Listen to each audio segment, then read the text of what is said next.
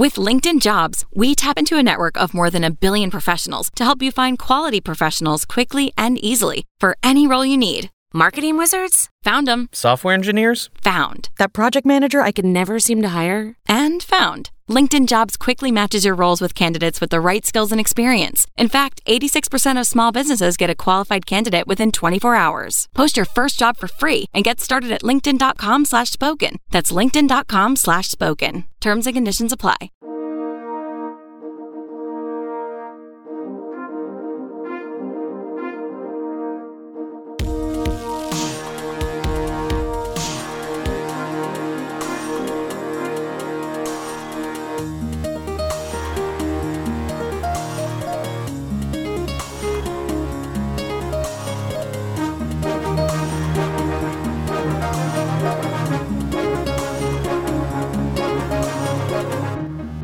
Lords of Limited is proud to be brought to you in part by StarCityGames.com. Not only are they the home of the top content and coverage on the web, they're also the world's largest independent retailer for Magic the Gathering singles and supplies.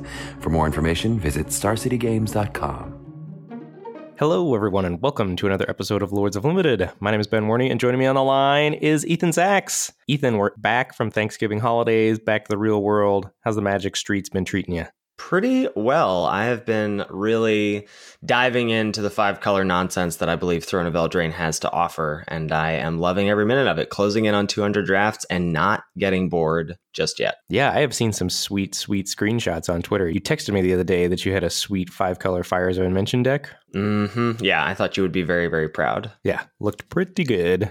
How about you? How are things rolling through December for you? Things are going well. We had our Christmas concert on Thursday, knocked that out of the park, got our doubleheader basketball pep band game out of the way on Friday, and I had a chance to play some MTG Arena yesterday. So if we check in on the MTGO leaderboard, I have 70 total drafts, 142 and 65 overall record, 18 trophies, and a 69% win rate. And in that best of one Arena life, I'm now up to 13 drafts, 63 and 30, 3 trophies, and still hanging at a 68% win rate. Ben, why have you and I been playing Arena again? Yeah, I think we're going to check in on the bots a little bit next week and sort of see what's going on there now that we're in probably the final iteration of what the bots are. Yeah, I went back. So on Monday, Magic Online was in downtime for maintenance. And so I was like, well, I'm going to stream, so I guess I'll play on Arena. And I dipped back into Ravnica Allegiance drafts, which were also a best of one offering. So I was like, yeah, I'll check this format out.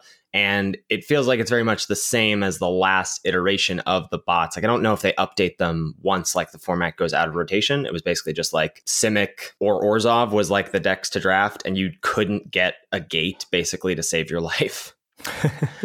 So if you check in on MTGO for me, I have 194 drafts, 386 to 179, 61 trophies, trying to close in on my trophies being the same number of your drafts, and I've got a 68% win rate. Very nice.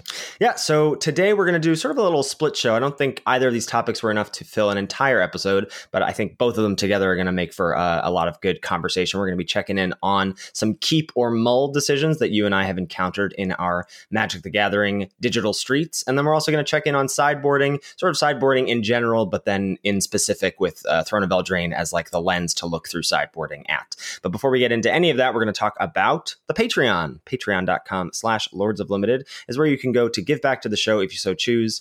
The show, of course, will always be free, but we got some perks for you. The first perk for anyone who wants to give back to the show is the Lords of Limited Discord. It is hoppin', it's poppin'. It's a lovely place to discuss all things limited, and I highly recommend checking it out if you are at all interested in having people look at your decks or having decks to look at, drafts to do, draft logs to look at. It's just like chock full of good information. Some higher rewards for higher tier donations as well. And each week we want to shout out new patrons. This week we're welcoming to the fold Simon, Aaron G, Josh, Aaron C, Hunter, Jordan, Cody, Logan, and Keldon. Thank you. We really appreciate your support. Yeah, cannot say thank you enough. And I just want to reiterate how awesome the Discord is and how proud I am of the Discord. Just some of the conversations that go on in there and some of the ways that people build each other up, like after people are, saying they've had a tough time with variants or whatever, we had a lot of good discussions going on about variants and life and how to handle all that stuff. It was just a warm, fuzzy feeling in the Discord, reading a lot of stuff this week. Yeah, agree. That discussion thread really made me happy. All right, so I think we're going to move things on over to a round table here. I had a pretty interesting draft. So Ethan, would you like to take a seat and check this out with me? I would love to. I'm so upset that we're not doing the one that had the note drafted poorly and played poorly. Yeah, I went back and looked at that draft log. So we write in the spreadsheet that's available as one of the Patreon tier rewards, we write notes about the deck or whatever, things that happen in the rounds. That's where I track my finals losses. I know that's your favorite. And I saw one of them that was an O2 that said drafted poorly, played poorly. Went back and looked at the draft and it didn't look too bad. So I must have made some bonehead play mistakes and just extrapolated that I was a horrible person. Yeah, sounds good. Sounds like you're really building yourself up there. Yeah. So pack one, pick one, you see the following cards as options. There are no top commons in contention here. So moving on to the uncommons, there's a Shambling Suit, 3 mana for the star 3 with power equal to the number of artifacts or enchantments you control. Lock Dragon, the Is It hybrid, 3/2 flyer. When it ETBs or attacks, you can discard a card if you do draw a card. And your rare Folio of Fancies, 1 and a blue for the artifact. Players have no maximum hand size. I had no idea that was text on that card. XX tap, each player draws X cards, and 2 and a blue tap, each opponent puts a number of cards equal to the number of cards in their hand from the top of their library into their graveyard. Yeah, I mean, this is a pretty weak pack, and so it's nice that your rare is a really strong one to start off your draft with. Though I will say, I think we talked about this, when we were talking about Folio of Fancies as a card that we missed on and then got, appropriately high on. I'm a little lower on it these days because I don't think it just goes in any blue deck. I'm not happy to just jam this wherever. And I also think it takes a bit of deck building considerations, specifically with having cheap interaction like So Tinies or Frogifies or Runaway Togethers or Merfolk Secret Keepers or whatever to pair with this so that you can afford to pump the mana into it and not die. But I do think that it is the best card to take out of this pack. Isn't that what blue wants to do sort of anyway, though? It depends, though. I feel like in some blue-red draw 2 decks, I wouldn't play this. In blue-green, ramp splash decks, I'm not sure that you want to play this because, a lot of those decks are about, you're probably going to start a little bit behind and then you're going to let the power level of the cards that you're splashing for or ramping to take over. I think that blue doesn't always want to be on that So Tiny Secret Keeper game plan. Yeah, that's fair, but then you're always bringing it out of the board in certain matchups, right? Oh, for sure. Even if it doesn't make your main deck, it's still going to be an absolute A silver bullet out of the sideboard. Yes, absolutely. I love that you're dovetailing or sort of giving a little bit of foreshadowing to our topic later on in the episode. Look, I'm good at what I do, man. All right, moving on to pack one, pick two. You see the following cards as options. Scorching Dragonfire, 1 and red for the instant. Deal 3 to target creature or planeswalker. If that would die this turn, exile it instead. Fierce Witchstalker, 2 green for the 4/4 trample. When it ETBs, make a food token. Sir Conrad the Grim, 3 black, 5/4. Whenever a creature dies, or a creature card is put into a graveyard from anywhere other than the battlefield, or a creature card leaves your graveyard, Sir Conrad the Grim deals 1 damage to each opponent, and you can pay 1 and a black to have each player put the top card of their library into their graveyard. Then Keeper of Fables is your other uncommon that's worth considering. 3 green for the 4/5. Whenever 1 or more non-human creatures you control deal combat damage to a player, draw a card. I mean, I think you and I have said this on the show before, that we're both on Sir Conrad as being the best uncommon in the set. And so with no rare to consider, I believe I would just windmill slam that as my pack one, pick two. Yep, I think so. So we got Folio and Sir Conrad, potentially on our way to a nice blue-black control deck. Move on to pack one, pick three. See the following cards as options. There's another Scorching Dragonfire, Scalding Cauldron, 1 mana for the artifact. You can pay 3 tap, sack to deal 3 damage to a creature. Ardenvale Tactician, 1 white for the 2/3 flyer that has Dizzying Swoop as the adventure. 1 and a white, tap up to 2 target creatures at instant speed. There's a Maraleaf Pixie. This is my new favorite card. Yeah. Blue-green for the 2/2 flyer, tap to add green or blue. Mad Ratter chilling here. 3 and a red for the 1/2. Whenever you draw your second card each turn, make 2 1/1 black rat tokens. And Arcanist Owl, my other love in this format, the Azorius Uncommon Hybrid. This is 3/3 flyer for 4 Azorius mana, and when it ETBs, look at the top 4, and you can select an artifact or enchantment from among them and put it in your hand. Yeah, so I am sort of surprised to see what you took here, because I think, especially with Folio of Fancies in our pile already, and I think I believe it's the most powerful card in the pack, I would be interested in taking Arcanist Owl here. I know it sort of decides that we're not playing Sir Conrad, but basically anything we take here isn't going to be blue or black, so it's going to be dipping into a third color in some way, and so we're not going to be able to make a pick here unless we take Scalding Cauldron. But I think, basically Dragonfire, Tactician, Owl, and even Mad Ratter are probably all just more powerful picks to make at this early stage of the draft than Cauldron, that I wouldn't even consider that here. So I would be on Arcanist Owl just to pair with the folio pretty nicely. Yeah, I was torn between Arcanist Owl and Ardenvale Tactician, and the reason I ended up landing on Tactician was exactly what you said. So if we take Owl here, we're guaranteed to either not play Sir Conrad or the Owl, one of the two. Like, so we're definitely not able to use all three of our picks for sure. And it's a little more constricting, right? And then if you take Tactician, you can pair with white-black or white-blue, or you can still go blue-black, which I guess you can still do with the Arcanist Owl. Yeah, now that I'm saying it out loud, maybe it's not that big of a cost to take the Arcanist Owl. My only issue is that I think when you take Tactician here, it's essentially like it's not like it's a white-black card, but you don't want to put Tactician and Folio in the same deck. No, that's not necessarily true for me. Well, okay. I think at the end of the draft, if you end up in white-blue, that I would just be like, oh, I wish I had Arcanist Owl here. I just think Tactician and Folio are going to be pulling you in two pretty different directions in terms of how your deck shapes out. That's fair. All right. So I did end up selecting the Tactician there. Moving on to pack 1, pick 4. You see the following cards as options. Commons, 7 Dwarves is a card that's starting to stick out to me quite a bit. I like 7 Dwarves. Yeah. I think he's above replacement level. There's also a Charmed Sleep, 1 blue, enchant creature. When it ETBs, tap enchanted creature. An enchanted creature doesn't untap during its controller's untap step. There's a red cap melee hanging out here. Single red for the instant, deal 4 to a creature or planeswalker. And then if you targeted something that wasn't red, you have to sacrifice a land. And then Clockwork Servant, 3 mana for the 2/3, and if you paid Adamant when it ETBs, you draw a card. Yeah, I think especially with us being pulled in like a number of different directions here with a blue card, a black card, and a white card in your case, or a white-blue hybrid in my case, I would just be happy to grab Clockwork Servant here, sort of hashtag delay the decision. Unless you're in like a hyper-aggressive deck, I like this card quite a bit as like just a 3 mana 2/3 when you need it, or a 3 mana 2/3 draw card later in the game, or on turn 3 if you've got a pretty strong mana base slanted towards one color. Especially if I had taken the Owl, I'd be happy with getting my artifact count up a little bit. I think Servant's a good pick here. Yeah. Moving on to pack 1, pick 5. You see the following cards as options. There's a Trapped in a Tower, which is starting to be pretty late for that card here at pick 5. 1 and a white for the enchantment, enchant a creature without flying, and enchanted creature can't attack or block or use its activated abilities. There's Merfolk Secret Keeper, single blue for the 0/4. That mills for when you cast its adventure. And then Fairy Guidemother hanging out here as well. 1 mana for the 1/1 flyer, and has Gift of the Fae, 1 and a white, give target creature +2/+1 and flying as the adventure. Yeah, I think with my route through the draft, if I'd taken Owl, I'd take Secret Keeper here because that, pairs nicely with the folio. Even if we end up abandoning white, like Secret Keeper plus Sir Conrad sort of go well together.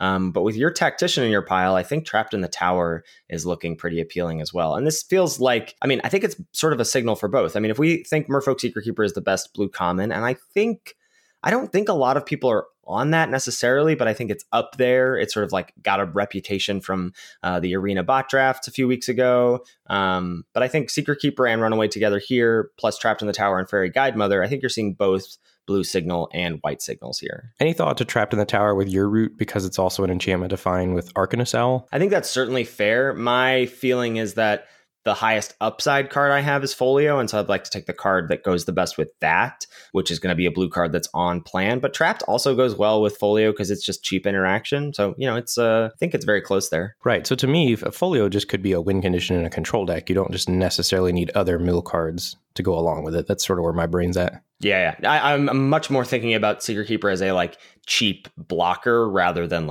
being able to add to the Folio mill count. All right, very cool. Draft sort of rounds out pack 1, pick 6. You pick a True Love's Kiss Up out of a very weak pack where the only other cards really to consider are Mystic Sanctuary and Jousting Dummy. Pack 1, pick 7, we maybe veer back towards blue-black with a late Drown in the Loch. And then things sort of solidify out. You get a Silver Flame Squire. And you really, honestly, still at the end of pack 1, you've got options for whether to go white, blue, or black. And I am a little ashamed to admit this. I'm looking at pack 2, pick 1 here. I know. I took a Fairy Guidemother over a Dance of the Manse. Yeah, but you're the luckiest. Because you see what happens pick 9? Yeah, it comes back around. Easy game. Easy game. Earlier this week, I made a choice in my draft about what lane to take. I think it was pick 5. I saw an Order of Midnight, and I was like, oh, this card's really good. And I was still trying to figure out what my colors were. And I tracked that there were multiple commons missing out of the pack. And I was like, I think that probably means that Bacon to a Pie or Reeve Soul were taken here over the Order of Midnight. And that doesn't mean that black is open. And that ended up being the case. And I never would have like made those decisions, like looking at the rarity of cards missing and thinking about what might have been taken there if it weren't for you. I never think about that before like talking to you about those decisions. Oh, really? Yeah. That's awesome. Just something I've never really considered, but it definitely helped me out earlier this week. So I'm going to be adding that to my arsenal of tools. Yeah, it feels good, man. All right. Let's move into some keep or mull decisions here. So I think this will be a little bit easier to digest than last week, or What's the Play episode. But, pay attention, follow along at home. We'll have some imager links for you if you need them. So this first keep or mull decision is from a red-white deck that I drafted here. It's red-white knights. Pretty streamlined. Got a couple inspiring veterans, 2 fairy guide mothers.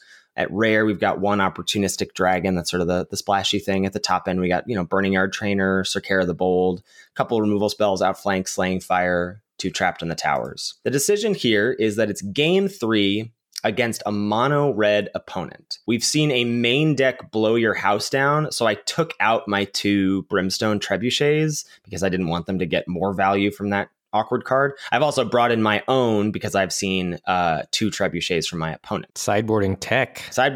So just a little preview for what's going on later in the episode. We're on the draw here in game 3, and your hand is the following. We'll go up the curve. So you have 1 land, it's a plains. Then you have 2 1-drops in Fairy Guide Mother and Venerable Knight. Then you've got an Embereth Shield Breaker and a Jousting Dummy at 2. And then Blow Your House Down at 3 and Lonesome Unicorn as a 3-drop/5-drop. Yeah, and we're on the draw here. So I think this is a lot more interesting, on the play. So either way, I'd be very tempted to keep this hand. On the draw, I think I'm definitely keeping this hand. So, and here's why. Because, if you go to the odds calculator, and we've talked about this a lot on Twitch, or, if you actually use a hypergeometric calculator or whatever you do, your odds in 2 draw steps, assuming you've got 17 lands. Do you have 17 lands here? I do. So assuming you've got 17 lands, you've got 16 left in the deck. In 2 draw steps on the draw, you're about 75% to hit your second land drop. And I think you just have to take those odds, especially when your second land drop really turns your hand on. So even if you hit a second plains, you've got the Lonesome Knight, Jousting Dummy, and Fairy Guide Mother to play with for a few turns. And that's more than enough to keep yourself alive. And then if you hit Mountain, your whole hand is turned on. And I think this hand has the tools it needs to be aggressive enough to pressure. And I think I would keep on the draw. I'd be tempted to even keep on the play because of the 2 1-drops, but probably would ultimately end up mulliganing. Yeah, it's close. I think against this specific opponent, if you're against a mono red aggro deck, do you just have to take your lumps here? Because it's essentially like you get 2 draw steps. So let's say you lead on Venerable Knight on 1, and then if you miss, you still can play Guide Mother on 2, and that's still like a fine 1-2 punch, because Venerable Knight is essentially like a 2-mana 2-1. I don't know. And I feel like any land lets you cast Jousting Dummy the following turn. If it's a mountain, then that opens up being able to cast Shield Breaker.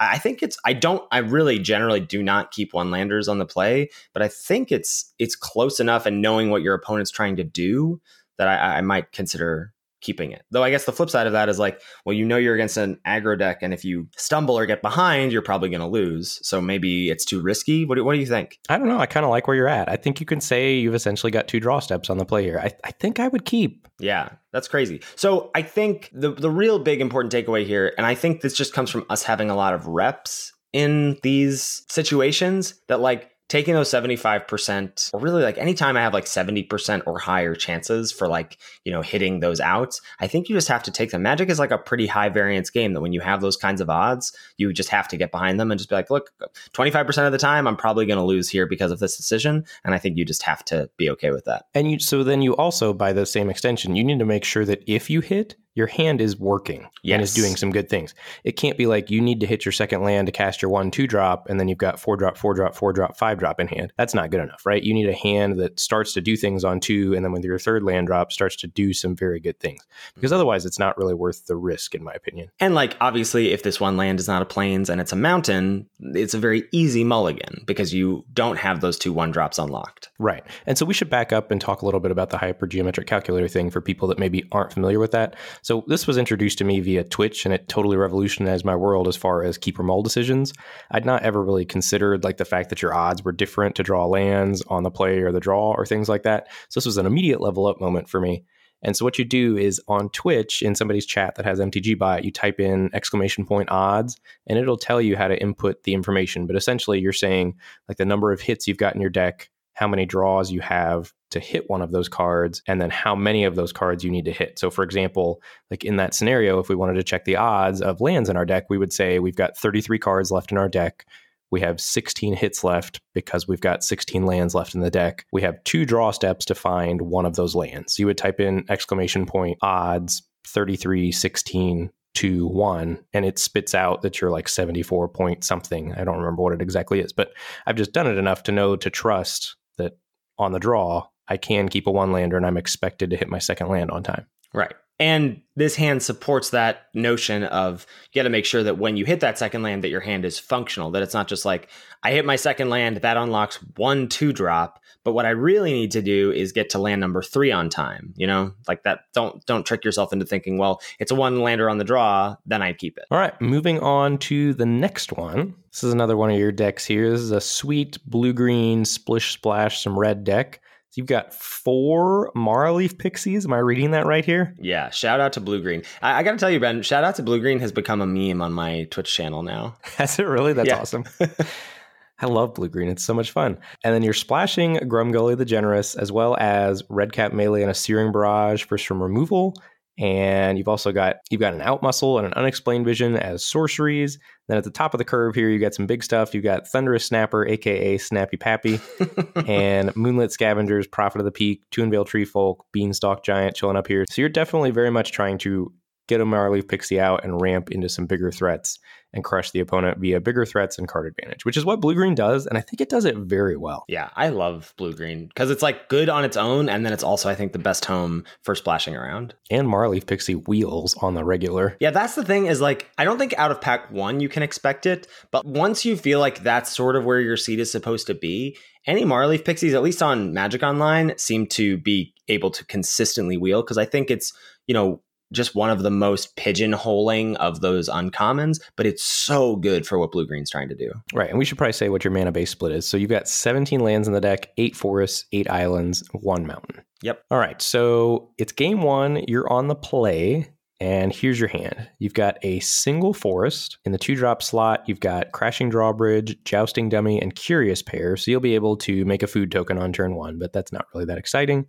And then you've also got Marleaf Pixie chilling out. And then towards the top of your curve, you got a Fierce Witchstalker and a Toonvale Treefolk. So just the lone forest in this hand, several 2-drops, and not much else to go on. It's so tempting to keep this hand because any land lets us go unlocking 3 cards in our hand, Drawbridge, Dummy, and Curious Pair. An island really gets this hand going because we get to play Marleaf Pixie. But even that, like, again, this is a sort of a situation where we have to draw basically 2 lands to feel like our hand's really explosive. Because what we want to do is go Pixie on 2 and then like 4-drop on turn 3. I just think while it's very, very tempting to keep it, that on the play, you've got to mulligan this hand. Yeah, and I think even on the draw, you're probably mulliganing this hand, right? Because you need to find exactly island for it to be functional. And so then you've only got 8 hits out of your deck in 2 draws, which is not going to be good odds. Right, yeah. I think I agree with that. This would be much closer for me on the draw, but I think I would come to that same conclusion. So if we're thinking you're on the draw and you need to hit an island, and we're typing that into the hypergeometric calculator, you're typing in odds 33, 8, 2, 1, because you've got 8 islands in the deck. Mm-hmm. And that spits out that you're about 44% or so to hit, which is not great odds. But I think you could also make the case that, a second forest does make your hand functional in that you can play Jousting Dummy, Crashing Drawbridge, Curious Pair. So if you're on the draw, I think you could probably keep, but it'd be a little bit of a yikes. Yeah, I also think keep in mind other things you can draw, we have, a Wildborn Preserver, though that's not great because that's a very mana-hungry card. But more importantly, there are 2 Rosethorn Acolytes in the deck that we could draw as well. And not that we want to draw that instead of a forest, but let's say our next draw was a forest, and then we drew a Rosethorn Acolyte. Well, then we can play Marleaf Pixie because we can cast the adventure half of Rosethorn Acolyte to filter our mana. So you have more outs maybe than you think of just your lands. But I still think this is a really, really tough keep on the draw. Right. As part of our last episode, CMU Stewart was typing in Discord about compound outs, a term from poker it's essentially outs that you can hit that open up more outs for you in future turns. So I would imagine like something a poker equivalent, and correct me if this is wrong, because I've only played Texas Hold'em for change with my friends. But like, so you've got like 2 diamonds in your hand that aren't going to give you a straight or something. But then, the flop hits you. If you hit 2 more diamonds in the flop, then you've got outs on the turn in the river or whatever to hit your 5th diamond to get a flush. Like sure. Something along those lines. Yeah. So I thought that was super interesting to me as far as Magic. And I don't know exactly how to put a mathematical number on that, like the way the odds bot spits out on Twitch, but just making sure that you keep in mind that you're going to have cards that lead you to open up more outs in future turns. Yeah, for sure. So we ship this hand back, and what do we see on our Mull to 6? So on your Mull to 6, your hand is much better. You got 3 lands here: Island, Forest, double Maraleaf Pixie, Fierce Witchstalker, and Thunderous Snapper. So you're going to have to bottom one of these cards. What are you thinking here? Well, I can tell you what I did, and I can tell you what I think is right, which, and unfortunately, they are not the same thing. Well, so I'm looking at this hand, I'm going, great. I've got Island Forest. I've got 2 Maraleaf Pixies. I can ship this 3rd land. I'm likely to draw a land in some number of draws. But I think that's sort of incorrect, because when we think about planning out our turns for this hand, I think the dream here is Maraleaf Pixie on 2, and then one of these 2 4-drops on turn 3. And so absolutely, what card doesn't fit in that equation? The second Maraleaf Pixie. The second Maraleaf Pixie. And I think while it's very tempting to make a slightly greedy thing and go, I'm going to bottom the island and I'm going to draw land in the next couple turns, if you don't, your hand kind of falls behind and you don't get to do the thing that your deck is trying to do. So I think it's correct to bottom the Pixie here. Yep, I agree that it is correct to bottom the Pixie here. And this is something that comes from, I think, just experience over time. I've gotten burnt enough by being really greedy, like especially if you're getting ready to do something really powerful like this. There's just no reason to be greedy, right? Yes. Because the Thunderous Snapper is going to catch you up with cards as well, and it's so punishing if you don't get to play your 3rd land drop on time. And we're trained to not flood. You don't know what you're going to draw. And so often, there's just been too many times where I've needed to hit a land and it's been 3 or 4 turns, or I've needed to hit action, it's been 3 or 4 turns. I think this is just the sort of thing that comes with time and experience, and it just keeps coming back to bite you. Like, you fell for it here, and I'm sure I do as well. But more often than not, I make the conservative play in these situations, and I would have bottomed Maraleaf Pixie here. Yeah, I think I just didn't quite think through, okay, what's my actual game plan here for the next 4 or 5 turns? And that doesn't include casting the second Pixie at all. Certainly, if my opponent has removal for the Pixie I play on 2, then I'll be a little bummed, but then I'm still stuttering and not ramping into my 4-drop early, so it might as well not exist anyway. It might as well just be a land. So I think bottoming it is correct. Right. It doesn't fit into your curve and it's significantly less powerful. You know, I might let you double spell on turn 5 or turn 6, but I still don't think it's worth the risk. Right. I mean, it's still a good card, like a 2-mana 2/2 flyer is so good, but we're trying to like really use it to have this explosive start. All right, moving on to our next keep or mull decision here. Another shout out to Blue Green. This is one of my peak Eldraine decks here. We've got Blue Green with the old triple splash, so 5-color deck. We've got Grumgully, Cauldron Familiar, and Feyburrow Elder. This last one mostly just for the memes to like say that I was full 5 colors. That Feyburrow Elder is the like 1 green white rare vigilant that like taps for mana equal to the colors among permanents you control. Card's not good. But like really good splishy splash deck. We have Gilded Goose, 2 Golden Eggs, Heraldic Banner, and Fey of Wishes as fixing. So really able to, not impact our mana base super hard for these splashes. Game 1 on the draw, here's the hand for you, Ben. We've got 2 Forests, Witch's Oven in your 1-drop slot, Shambling Suit and Feyburrow Elder at 3, Fey of Wishes at 2, but you're really hoping to be able to cast Granted off of it, so thinking about it like a 4-drop. And then at the top, we've got a Garenbrig Paladin. Yeah, and your mana base is 10 forests, 7 islands? Yeah, so on the draw here, it's really tempting to keep this hand on the draw, I think, because if you hit any land, you've got Shambling Suit online. That'll let you dirtle around for a while. Let's see, and then how many cards do you have that actually help fix your mana for blue or white? You've got Goose, 2 Eggs, Banner. So you've got 4 ways to get white for the Feyburrow Elder. And then you have 7 islands plus any of those 4 cards that get you to Fey of Wishes. Right, so you can then go Granted for whatever land you want out of your sideboard. It's close. It's really close. This is game 1? It's game 1 in the dark. You don't know what you're up against.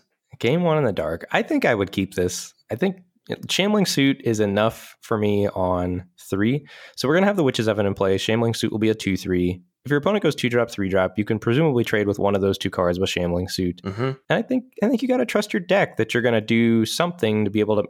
And if you don't grant it, maybe you just run Fae of Wishes out. Then Right. you'll be able to hit land drops into Garenberg Paladin. I don't know. I kind of like this hand. It's close, I think. I was just very afraid of stumbling. I felt like this deck is powerful enough that the way it loses is to stumble like this. Whereas I think if we are able to have some sort of defensive speed curve that then will let us stabilize to get our more powerful engines going.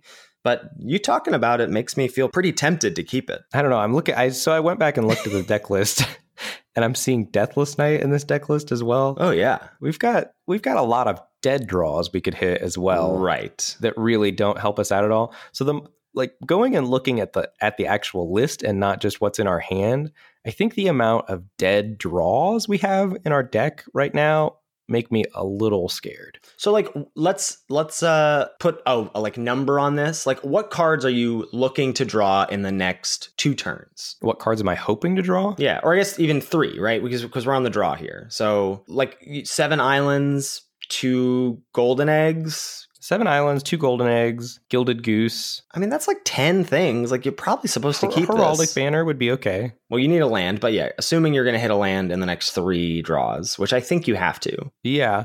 But then I'm also if we go and list the number of cards I'm not excited to draw, it includes Cauldron Familiar, Double Flaxen Intruder. Well, the thing that's great about Cauldron Familiar is you just discard it to hand size and you've got Witch's Oven. Just stop. Grumgully, Deathless Knight, Wicked Wolf, Sage of the Falls, Stolen by the Fae, Runaway Together. There's about the same number of cards that I am very unexcited to draw. And I think that leads me to want to mulligan this hand. Yeah, I think it's quite close. Yeah, I think you're looking at the deck and the greediness that I'm trying to accomplish here. I think you probably just gotta ship it, which is what I ended up doing. I think it's very tempting to keep, but I think it's just a little too slow. So I ended up shipping it and getting this new hand. We got to figure out if we want to keep or mull this, and then if we want to keep it, what we're going to bottom. 3 lands in this hand, 2 islands and a forest, Flaxen Intruder, Fae of Wishes, Grumgully the Generous, and then Deathless Knight. This is ridiculous. What's wrong? What's the problem? So I would also mulligan this hand because you're just not doing enough, right? So Flaxen Intruder as a 1/2 is basically not worth a card. Fae of Wishes, you're not happy playing as a 1/4, and Deathless Knight and Grumgully are borderline uncastable. So I think while this looks reasonable because you can play 2 cards out of your hand, you've got to mulligan and go to 5. Well, I kept it. I think keeping this is fine. I mean, Deathless Knight is obviously garbage, so we're shipping that if we keep this. But I think the thing about this hand that I like a little better is if your opponent is aggressive, you have things that are defensive speed. If they're aggressive, they're going to have X1s, I would imagine. So you can drop the Flaxen Intruder to trade it off. Fae of Wishes should brickwall them. And if they're slow, then your hand is great. Yeah. Your hand is great is a bit of a stretch. Well, yeah, it's got Fae of Wishes. How can it lose? Yeah. No, I agree. These are both tricky hands and also certainly tricky with the greediness of this deck. Yeah, I think that's what's throwing me for a loop. Yeah. Well, look, this is a trophy deck, Ben, so you better get behind it. Ooh. All right. So if we look at our next one, this is your same deck here. We're in game 3 of the finals. Your opponent is very grindy, has Garrick, Trail of Crumbs, and the Cat Oven synergy. And you are on the play here. Your hand is this. You've got 4 lands, 3 islands and a forest, Witching Well, Sage of the Falls, and Deathless Knight. Yikes, Ben. This is already basically a mulligan with the Deathless Knight in your hand. And I should say, I recognize that the Deathless Knight is crazy in this deck because we only have 10 forests. I have a Witch's Oven, which is why I kept it in the deck. And also I do think that when the mana base gets going, it's not actually that ridiculous to cast, but I recognize that it is yikes. So a couple factors here, and this is where I think it's much different when you're in the dark in game 1, not knowing what your opponent's doing, versus now you really know what's going on in this back and forth. You're both on very grindy, slow decks that take a while to set up. And so maybe a hand like this isn't as punishing. But I do think this is a keep, or I think there are a couple factors to consider here. One is that we're on the play, which makes this hand a lot better. So Witching Well can help set up to probably find us something to do in the interim. Sage of the Falls makes Deathless Knight a lot more palatable in hand because once Sage of the Falls hits on 5, which it's going to on time, you imagine, because you already have 4 lands in hand, that Sage of the Falls can pitch Deathless Knight, and then you'll be able to get it back later. So there's like some value to be gleaned there. So I think all of that, being on the play, knowing what the matchup is, having Witching Well to set up something to find to be able to do in the interim before you hit Sage of the Falls on 5, all of that adds up to me deciding that this is a keep. Yeah, that makes sense to me. I'm on board with all that. I think I would even keep this in the dark. Really? Yeah, you got to trust your deck. I love that phrase. I use that a lot. I use that as a tiebreaker for myself a lot on stream when I'm like, this is close, but I'm going to trust my deck. I mean, so Witching Well is like the scry 2, so you've essentially got 4 looks at finding a 2 or a 3 drop here. Mm-hmm. I think, and then you can crack Witching Well on 4, worst case scenario. Yeah, like if you get matched up against a hyper aggressive opponent that curves out on you, you might be in some trouble, but otherwise it's going to be fine. Yeah, agreed. All right, so moving on to our next Keeper Mull here. We got a very good blue-red draw 2 deck here, featuring none other than the Royal Scions themselves. So as your draw 2 payoffs, you've got sort of Royal Scions, Fairy Vandal, Double Improbable Alliance, and then some really strong ways to draw 2. You've got Witching Well, Golden Egg, you've got Sir Eleonora, 2 Tome Raiders, so lots of cantripping cards here. Turn into a Pumpkin. Got a good suite of removal, including Searing Mirages, Slaying Fire, and 2 Scorching Dragonfire, and then splashing Grumgully the Generous here to make some 2/2 fairy tokens off of Improbable Alliance, which is pretty sweet. That's some good tech if you've not had a chance to do that yet. And your mana base is 18 lands, 10 islands, 7 mountains, and 1 forest. Yeah, so important to note that the only ways to cast Grumgully are the 1 forest or the 1 golden egg. Yeah, pretty tough. So you're looking at your opening hand here in game 2 after winning game 1 against Mono Green. And you've got the following cards in hand: 4 islands, a mountain, Slaying Fire, and Grumgully the Generous. This is a yikes. I mean, mulliganing feels bad, but so does this hand, I think. Like, with only 1 forest and the egg for Grumgully, it feels like it's already kind of a mulligan. Like, yeah, you have ways that you can, like, loot this away, but not in hand. And we have so many cantrips or, like, ways to get velocity through our deck that I just don't think this kind of hand does anything. Yeah, I agree. This is a pretty clear mulligan for me. Not enough action here. I think so. I think there's something tempting about, like, you're like, well, I'm on the draw, but I think I'm more inclined to mulligan on the draw because you get that extra draw step. Right. All right. So taking a look at one of mine here. This is a red-green beatdown deck that I drafted on Arena, and you're pretty low to the ground, aggressive. You got double Gingerbrute, double Weaselback, Redcap, Wildwood Tracker, all as 1-drops. And then, typical 3-drops, Raging Redcaps, Redcap Raiders, 4-drops, some solid commons, double Outmuscle, double Witchstalker, some removal in Slaying Fire, and Heraldic Banner and Ferocity of the Wilds to pump your team. 17 lands here, 9 forests, 8 mountains. You're looking at this hand, game 1 on the play. You got Mountain, Forest, Fierce Witchstalker, Outmuscle, and a Garenbrig. Yeah, I think this is close because it's tempting to say, well, I can cast all the spells in my hand, basically. I'm probably going to hit land number 5 on time for Paladin. It's probably going to be a forest. But this hand doesn't really do what your deck is trying to do, right? Don't you want to be like 1-drop into Halberd or into like double 1-drop into, you want to be applying a lot of pressure, especially on the play. I think I would ship this back. It's interesting because I chose to keep this. And I said, I've got, so my way of thinking about it was the opposite of the way you're thinking about it, that I have 5 1-drops, 2 2-drops, and like 4 3-drop creatures. And if I draw any one of those cards, I'm pretty happy curving creature into Fierce Witchstalker, into Outmuscle, into Garenbrig Paladin. I think that's going to be enough to win me a game of Magic the Gathering. You kind of got to draw it next turn if it's a 1 or a 2-drop. Obviously, if it's a 3-drop, you're fine to draw it next turn. But if, like, I don't know, if you draw a land next and then draw Weaselback Redcap, you're not happy. Yeah, I think I'm sort of the mindset that Fierce Witchstalker, Garenbrig Paladin, and Outmuscle are enough to win a game of Magic. Yeah, that's I think Fierce fair. Witchstalker's good enough, and it's going to be on the play. I would mulligan this, I think, if I were on the draw. But on the play, Witchstalker coming down on 4, guaranteed. If I have any other threat that I draw in the meantime that I can play ahead of Fierce Witchstalker, I think I'm putting on enough pressure with 2 or 3 drop plus Witchstalker plus removal plus Garenbrig Paladin. I think Garenbrig Paladin just wins games of Magic. There's just another awkward thing I think about this hand where it's like, I mean, you're fine playing Paladin as just a 4/4, but it's like any mountain you draw feels really bad. But I guess that's just going to happen with any hands. I think it's very close. I like your argument about just Witchstalker being great on the play on turn 4, period. Right. And last one here as far as Keeper Mulls. So you're against a different opponent, same deck, and you've already mulliganed to 6. You go to a 6-card hand that is Forest, Mountain, Wildwood Tracker, Outmuscle, Fierce Witchstalker, and Oakhame Adversary. That's the 3 and a green, 2/3 uncommon that when it connects with your opponent, you draw a card.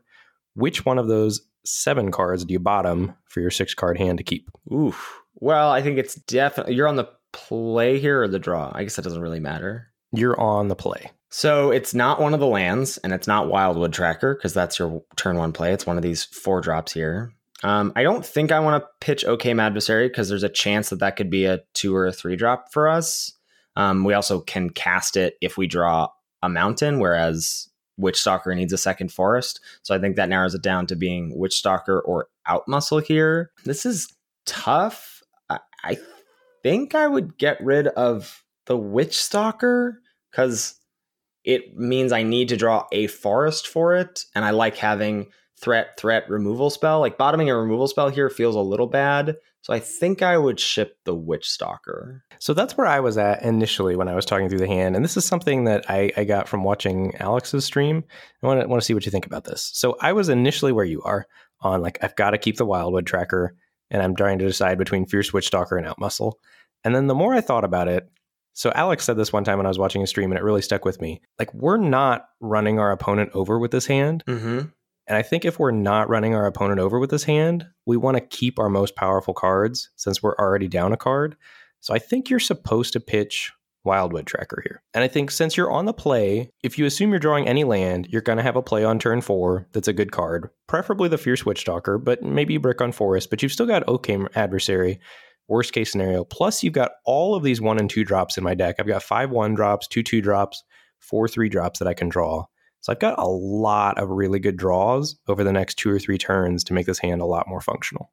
If I'm on the draw, I feel more inclined to pitch the tracker. But on the play, I feel like I want to, for the same argument of, well, I've got a lot of good draws out of my deck, that makes me say, yeah, so then I'm going to keep the tracker because I'm going to like trust my deck that it's going to find me some good 2 or 3 drop to pair with this to like do what my deck's plan is, which is mostly, I mean, even though these 2 hands have sort of not indicated that, but it's mostly to try and run people over with your powerful 1, 2, and 3 drops. Right. Yeah, I don't know. It's very close. I like that argument of pitching tracker, but I'm just then a little worried about, then you kind of need to draw, I guess you don't need to draw both lands and spells, but you kind of do. You need to draw a forest and some cheap spells. But I think you can't, I don't think you can pitch tracker on the draw because I'm not happy with Fierce Witchstalker coming down as my first play or Oakhame Adversary on the draw.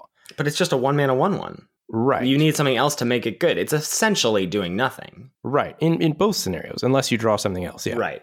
Yeah. That's interesting. Yeah. So did you end up shipping the tracker? I did ship the tracker. Yeah. And I was very happy with that decision as it turned out. But I think it's interesting to talk about. Yeah, for sure. Ooh, I love these. We should do these more often.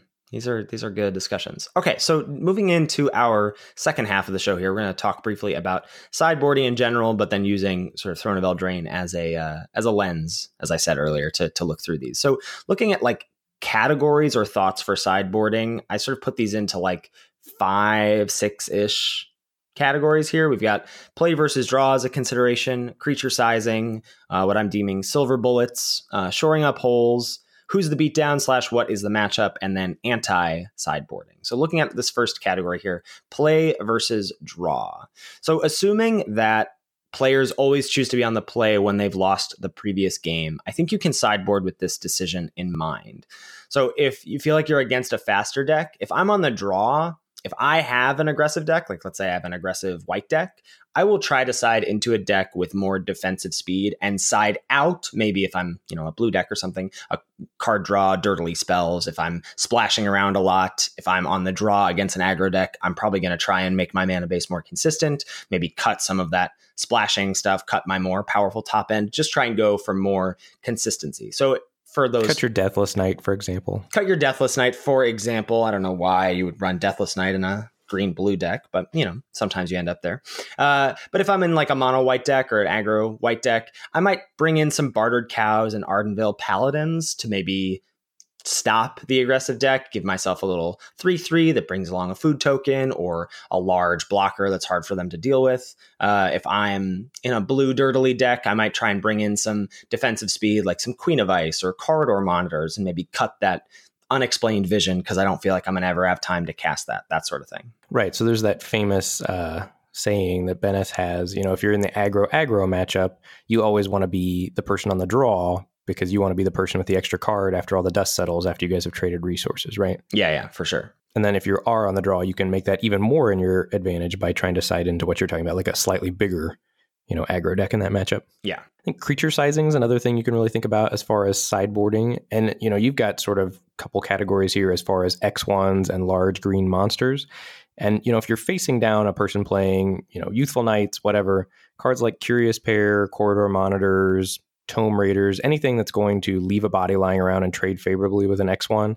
Youthful Knight has been the bane of my existence lately. That card blocks. It's either very good or very not good. There's not a lot of in between for it. I played against a really interesting blue-white control deck that had like 4 Youthful Knights, and they were just never attacking. They were just there to like gang block stuff, and I found it so difficult to push through damage. Yeah, I ran into that as well a little bit on Arena when I was playing. And then, on the other end of the spectrum, you can be facing down large green threats like Garenbrig Paladins and Tuonvale Treefolks and whatnot. And against those things, Roving Keep, I have cited in my fair share of Roving Keeps. Love that guy. I've been made fun of because I'm always like, towards the end of a pack, I'm like, oh, we don't have a Roving Keep yet. I'll grab this here. And people are always like, is that playable? And you just like always want those when you're against a mono green deck. Yeah. Ardenvale Paladin, if you can cast it reliably as a 3/6, also can do some serious work against those big green monsters. And Lash of Thorns is an instant death touch trick, maybe, on some sort of a 1/1 you've got lying around, can also do some serious work against big green creatures. Yeah, also good with First Strike on that Youthful Knight. Absolutely.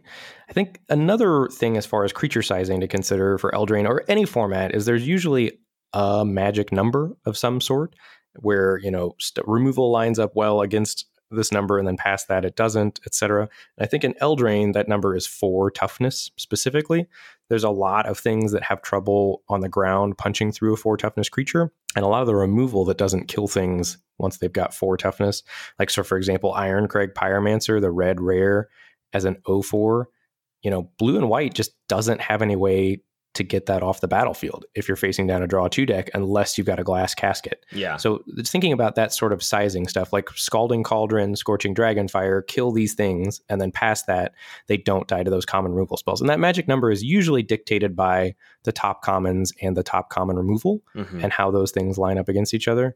So I think there's a lot of things to consider there as far as, cards with 4 toughness versus sideboarding. So for example, if you're aggro and your opponent has a lot of Merfolk Secret Keepers or some Corridor Monitors to block with, you've got to make sure you have ways to punch through. And what are some ways you found to do that in the format? I try and side out of, those derpy 2s, or at least like try and side into things that can maybe punch through those. So if I've got some stuff with pump like Weaselback Red Cap or Jousting Dummy even. I mean, I know that's 6 mana to pump into it, but you can at least threaten to push through those 0/4s or 1/4s. Maybe getting some equipment out of the board, like a Giant Skewer or a Rosethorn Halberd, to be able to pump up the power of your creatures pretty reliably and consistently. I think that's important. Yeah, and the other thing I found is I've had to side out in certain matchups, cards like Scalding Cauldron or even Scorching Dragonfire. There's times when you just don't see targets, depending on what you're facing down. Like if you're facing down blue-green, Scorching Dragonfire is not going to be a card very often against blue-green. No, and that might be a time where you're like, hey, I ended up, if you're so lucky, you go like, hey, I can swap out this Dragonfire for another Searing Barrage. Right, absolutely. I think, if you're facing down those decks that have a lot of 0/4s, 1/4s, if you have extra copies of Garenbrig Paladin, you probably won't, because I think people are starting to come around to how good that card is. But if you do, citing in that card's very, very good. Like rare status against some certain matchups when you play a Garenbrig Paladin. Your opponent just goes, well, I can't ever beat that. And conversely, if you are that defending player and your opponent is relying on combat tricks, adventures, equipment maybe to punch through the damage, then if you've got extra, let's say, Runaway Togethers, which is a card that I'm usually like, I'm happy with one of these in my deck, maybe two. But if you end up with extras of them, which you sometimes do if you're a blue deck, then bringing those in and waiting to block while you have the 2 mana up so you can blow them out or get the value from it, I think is a good plan. Right. And I think we saw that in your and my latest Showdown video specifically. Yeah. Like I was that aggro deck, you were the control deck, and you held up Runaway Together. You were choked on mana, which felt bad, but you held up Runaway Together over 3, 4, 5 turns, and I just couldn't attack into it because I needed to use +2/+2 adventure to punch through, and I was going to get blown out if you had Runaway Together. Yeah, I mean, you pegged me for it both times I had it, but you still were like, I don't know what I'm supposed to do. Like, I know you have it, but I can't do anything about it. Right. So we were in this awkward stalemate where I couldn't attack and you couldn't. I couldn't cast essentially spells. stone ranged 2 of your lands. Yeah, exactly. Silver Bullets is the next category we're going to look at. And I think this is sort of the level 1 way people think about sideboarding of like, well, I've seen artifacts and enchantments, so I'll bring in Return to Nature or True Love's Kiss, or, there's usually a plummet effect. Here we've got Fell the Pheasant to take care of flyers. I think there are some other like more niche things. I would point out here that don't forget the Return to Nature can grab stuff out of the graveyard, so you can deal with a Cauldron's Familiar if your opponent has the Cat Oven combo. You can deal with Deathless Night maybe if your opponent has that they're going to recur. So that third line of text does have applications. Think about Mystical Dispute against blue decks, Memory Theft against adventures or expensive bombs. I think like Targeted Discard or just like Mind Rot in general is good if you think your opponent has like a 6-drop that they're going to be holding on to until the end. Spectre's Shriek against heavy black decks. I always say that I think Rally for the Throne is sideboard against Rimrock Knights, but could also be sideboard against like an aggressive deck if you think the life gain is going to matter if you can adamant it. And then you can also think about like really niche interactions like Hushbringer can turn off the Great Henge, allowing your opponent to like get the counter and draw cards, or Tall as a Beanstalk, turning your creature into a giant to protect against your opponent's Cast Off Wrath, because that kills all non-giant creatures, that sort of thing. I've done that one before. Oh, really? Yeah. I've not done Hushbringer Great Henge. Have you done that? Unfortunately, I was in a matchup with like in a coaching session, actually. And once we were done sideboarding, figured out that would have shut off the opposing Great Henge. But so we unfortunately didn't bring it in, but I now know that is a thing. Yeah, that's sweet. I think, I have found myself just in Throne of Eldraine sideboarding a little bit less than in other formats because a lot of times I'm running very close to playables because I'm often trying to leave myself out to 2 or 3 different decks during the course of the draft. Have you experienced that at all? I have, yeah. Yeah, I think there are times when this is generally when I'm ending up in a monocolor or near monocolor deck. I feel like that's when I don't have sideboard options. Like I recently drafted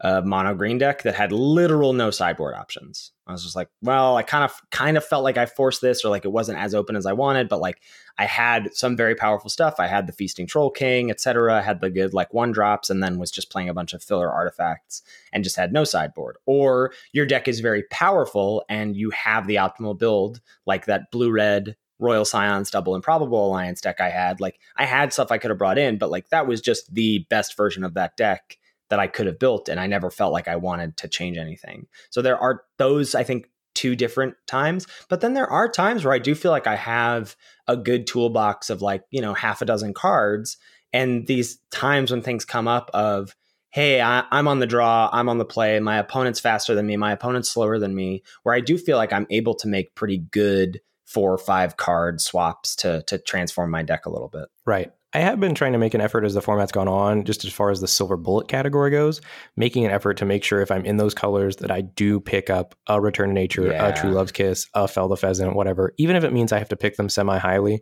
just because they do so much work when you bring them in. Yeah, it feels really bad to end a draft as a green deck or a white deck and not have a way to blow up an artifact or an enchantment, because they're so prevalent most of the time. I think another category of sideboard cards we can take a look at is something just shoring up holes that your deck's got. And a lot of times I think removal is the number one thing that comes to mind. A card like Festive Funeral is a bad card. Like you're hoping to not put Festive Funeral in your deck.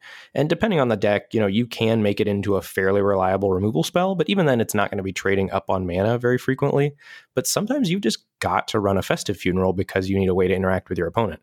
I think just making sure that you've got ways to interact, or you've got enough cheap creatures, or, any of those sorts of things based on whatever matchup you see. Like if your opponent, for example, going back to Ironcrag Pyromancer, some rare that's going to stick on the battlefield that's going to have a continuous effect, you need to make sure you have the maximum number of ways to get that card off the battlefield. And if that means bringing in clunky removal, you got to bring in clunky removal. Yep. Sort of touched on this on like the play draw aspect, but who's the beatdown / what is the matchup? Specifically, I found in my blue decks needing to side out slower cards like Folio Fancies sometimes, or counterspells, especially from on the draw. I think counterspells are generally a little too slow. If you're against some sort of red-white night deck, you're not really hoping to like hold up didn't say please on the draw, because in theory your opponent's already gone like 2-drop, 3-drop, and now you're behind and you can't afford to hold up that mana. So I'm bringing in good blockers or cards along the curve like Queen of Ice, Corridor Monitor, or Mistford River Turtle. Yeah, Queen of Ice has done some serious work for me and against me. Mm-hmm. Yeah, I think it's a sideboard card, basically. I mean, unless you're like blue-green adventures, I don't really think blue has a tempo deck, but it's really good against aggro decks. Yeah. I think, if you're an Ethan Sachs, per se, or you're me when I've gotten a Fires of Invention deck, and if you got a deck with a splashy, greedy mana base, you might need to board into just something more conservative. I can't tell you the number of times I've had a sweet deck and I face down aggro and I think, okay, well, we've got to get a little more conservative here. And you cut your splash and you bring in cards like Queen of Ice or whatever, just to make sure that your deck lines up better against what your opponent's doing. Yeah. And then the last category here is like anti-boarding / I want to put in like pre-boarding here. So I'm going to talk about pre-boarding because it's on my mind and not in our show notes here. But like, let's say you see a blue-white deck, but you don't see a Trapped in the Tower or a Charmed Sleep in game one. But like, you have to assume that your opponent is blue-white, that they've got that sort of artifact enchantment-based removal. And so then bringing in Return to Nature's or True Love's Kiss, even if you haven't seen those targets for it yet, I think is fine. Or bringing in a Fell the Pheasant in that matchup, that sort of thing. I think also maybe assuming if your opponent's on like mono white adventures, if you haven't seen a Fairy Guide Mother, it's probably fair to assume that they have one, and maybe siding out your Trapped in the Towers just to sort of mitigate that potential blowout, I think is a responsible thing to do. So not only thinking about the cards you've seen, but the cards that are likely to exist in your opponent's deck. Yeah, for sure. I think, going into the anti-boarding level, you can take out a card like Wishclaw Talisman against, if you're facing down a deck that's got better bombs than you do, your Wishclaw Talisman all of a sudden isn't worth a card. Or if your opponent has things like Malevolent Noble or Embereth Shieldbreaker to then, do their own combo with Wishclaw Talisman where they get to go get their rare and then they can get rid of the Wishclaw Talisman so you don't get it back. Then all of a sudden that card looks a lot less appealing. Yeah, and then you can also get a little fancy, and I know this sounds kind of fancy, and sometimes it is, but sometimes it's really good. If you cut your Silver Bullet targeted cards when you see the answer from your opponent. Now, you don't want to do this if it's like so drastic, but like sometimes you might, if like, let's say you've seen Fell the Pheasant from your opponent, it might be a good idea to side out your 1 or 2 flyers, because then you get the opportunity of stranding that card in their hand. Now, if that totally wrecks your deck's game plan, maybe you can't do it. But if you can support it, if you feel like, hey, I don't need these couple Vantress Paladins, I can like do another thing, then cool. Now your opponent has this dead card in their deck. Yeah, I think I've done that the most in Cube. Yeah. Like you've got 2 or 3 creatures and your opponent's got some creature removal and you can play a creatureless deck or whatever. The ability to shut off 2 or 3 of your opponent's cards is really powerful, but you got to, again, like what you said, you can't cut the best cards in your deck. You can't cut a Folio of Fancies or whatever. If you see an Embereth Shieldbreaker from your opponent, you just got to hope it doesn't line up. Right. It especially feels bad when it's like a free spell like that, like Embereth Shieldbreaker. Like much better if it's a Return to Nature or True Love's Kiss that you can just say, all right, cool, you never get to cast this. Right, absolutely. All right, I think that's a good place to wrap us up. Lots of sweet stuff we talked about in that episode. Thank you, as always, to Salty Pretzels for our intro and outro music. Make sure you give it a listen. If you want to check us out on Twitch and Twitter, I'm at twitch.tv/Lord Tupperware. Ben is at twitch.tv/Mr. Metronome. Mr. spelled out. We're both under those same usernames on Twitter, and you can tweet at the podcast at Lords of Limited. If you've got any feedback about the show or any questions, shoot us an email at lordsoflimited@gmail.com. Thank you so much for listening, and we'll catch you next week for another episode of Lords of Limited. Thanks, everybody. See you later.